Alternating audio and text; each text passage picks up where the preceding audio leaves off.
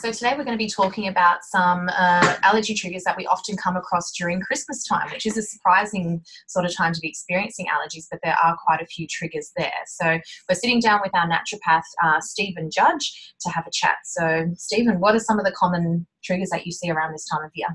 Yeah, Jess. So we get a few interesting people coming in during Christmas with some allergy and intolerance triggers that in their eyes seem to randomly flare around the holiday season. And so I just want to start talking about nitrates and nitrites, which are preservatives used in cured and processed meats. And I guess what's most relevant for the Christmas period is everyone's starting to eat a lot of ham and turkey. Yeah, and it's one of those things that it's not something you usually consume throughout the year, I guess. Yeah. And we'll eat it for a week straight. Exactly, yeah. So nitrate and nitrite allergies are increasingly common too, actually, with people who are regularly eating processed meats, ham, turkey, salami, that kind of stuff. And so we do get this influx of people coming over the holiday period to get a nitrate and nitrite treatment done, just so they can enjoy the good old ham and turkey and enjoy the endless leftovers without getting so many symptoms. Yeah. So nitrates and nitrites, they're basically chemicals used to preserve foods. Yeah. And people who are sensitive to these, if they are sensitive, they typically experience a lot of kind of subtle headaches and hives and random itching. So nitrates and nitrites are also commonly in hot dogs, bacon, salami, that kind of stuff. Yeah. But interestingly, nitrates do also naturally occur, and many people are unknowingly sensitive to these. People have this kind of, subtle but kind of constant nagging headaches and hives and itchiness. So nitrates are actually really high in some plant foods, including beetroot, broccoli, cabbage, carrot, cauliflower, a lot of the leafy greens. Yeah. And a big nitrate containing food is celery. And that's quite interesting, as the celery juice craze has sort of really kicked off this year. Yeah, totally. Yeah. So I have met a lot of people who get into the celery juicing. Some people do amazing on it, and other people seem to get all these weird symptoms, and it affects their blood pressure, and they get itching and headaches. And these people may, in fact, be sensitive to these nitrates that naturally occur in celery juice, particularly if you're having a lot of it. Yeah. But so they're also in a lot of smoked cheeses, smoked fish, like smoked salmon or other kinds of fish. But yeah, so we do get quite a few people coming in doing nitrate and nitrite preservative treatments, but the treatment also covers naturally occurring nitrates as well. Yeah. Okay. Yeah. So another food that typically, especially in Australia, that we'll eat a lot over Christmas is seafood. Right. And interestingly, there's a link with dust mites, which is quite unexpected. So do you mind sort of breaking that down for us? Yeah. And so I guess, it's another one. Many people find they, when people eat seafood regularly, or people who might not eat it that regularly tend to eat a lot more over the holidays. And so a lot of people I've met can suddenly start to experience a lot more classic allergy-like symptoms upon eating all this extra seafood. So like eczema, itchy skin, like hay fever symptoms, itchy nose, scratchy throat, congestion. And so sometimes, so we're talking about seafood, this, for some people, it could be down to the histamine content of the seafood, because seafood is high in histamine. But there's actually a fascinating link with shellfish and dust mites. So when we do testing, many clients may, in fact, they don't come back for histamine, but when we keep doing the testing, they do test positive for seafood and dust mites. So the link here, it's a fascinating link, is that what people are reacting to within dust mites is something called tropomycin. So it's a major allergen that affects a lot of people who have dust mite allergies. Yeah. And so the tropomycin that exists in dust mites is genetically identical to that which exists in dust mites. So, and it's been demonstrated in trials that people who inhale the tropomycin from shellfish, this kind of leads to them developing a dust allergy, really Wow. sensitive to dust. So people, they're inhaling tropomycin from shellfish and seafood, and Yeah. then they start reacting to dust mites as well. That's fascinating. I Yeah, know, one to keep an yeah. eye out for. Totally. Yeah. Another thing that sort of comes to mind around Christmas time is there's a lot of scented things, lots of candles and stuff around the house, decorations, all that kind of thing. For people who are sensitive to sort of smells, Yeah. what can that do? Yeah, so this is related to something called phenolics, so plant phenolics, so which is a pretty common treatment here seasonally, but also throughout this Christmas period. So the phenolics are these aromatic compounds, so they give off a sense of smell. Yeah.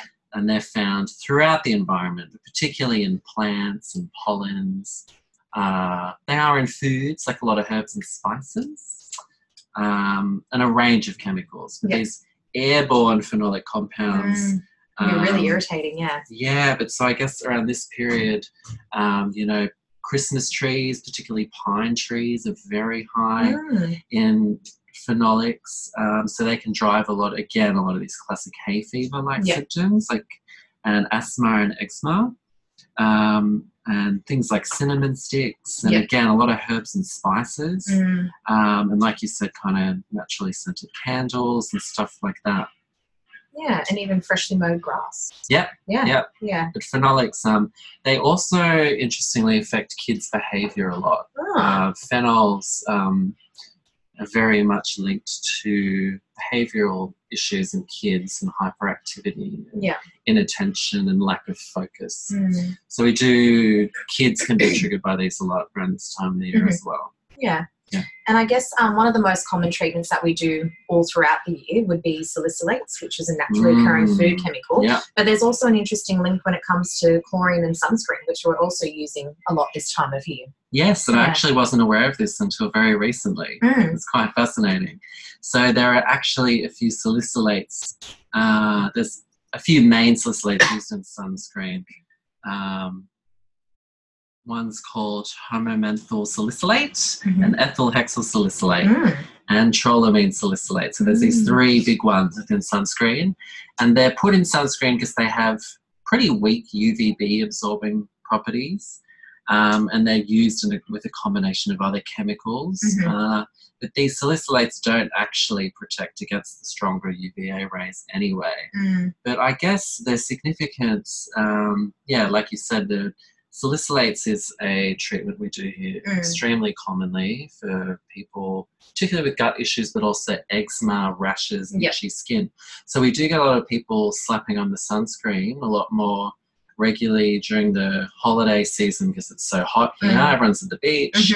But so some people are really sensitive to sunscreens and get itchy, red, weird rashes and breakouts. And so it's classically related to the salicylates in there if you're very sensitive to them. Yeah, and I guess with salicylates, it's all about reaching the threshold for a lot of people. So you can tolerate small amounts of it when it comes to food or using sunscreens or other sort of cosmetics.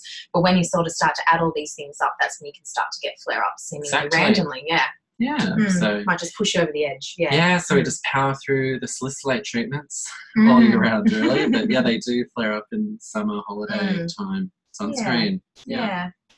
And another interesting link is with chlorine as well. Yes. So let's just mix the two together, hey? So slapping on the sunscreen and you might jump in a pool full of chlorine. So the interesting thing with chlorine is some people are sensitive to the chemicals themselves within chlorine. So we do a lot of chlorine treatments here in the holiday period if people are really sensitive.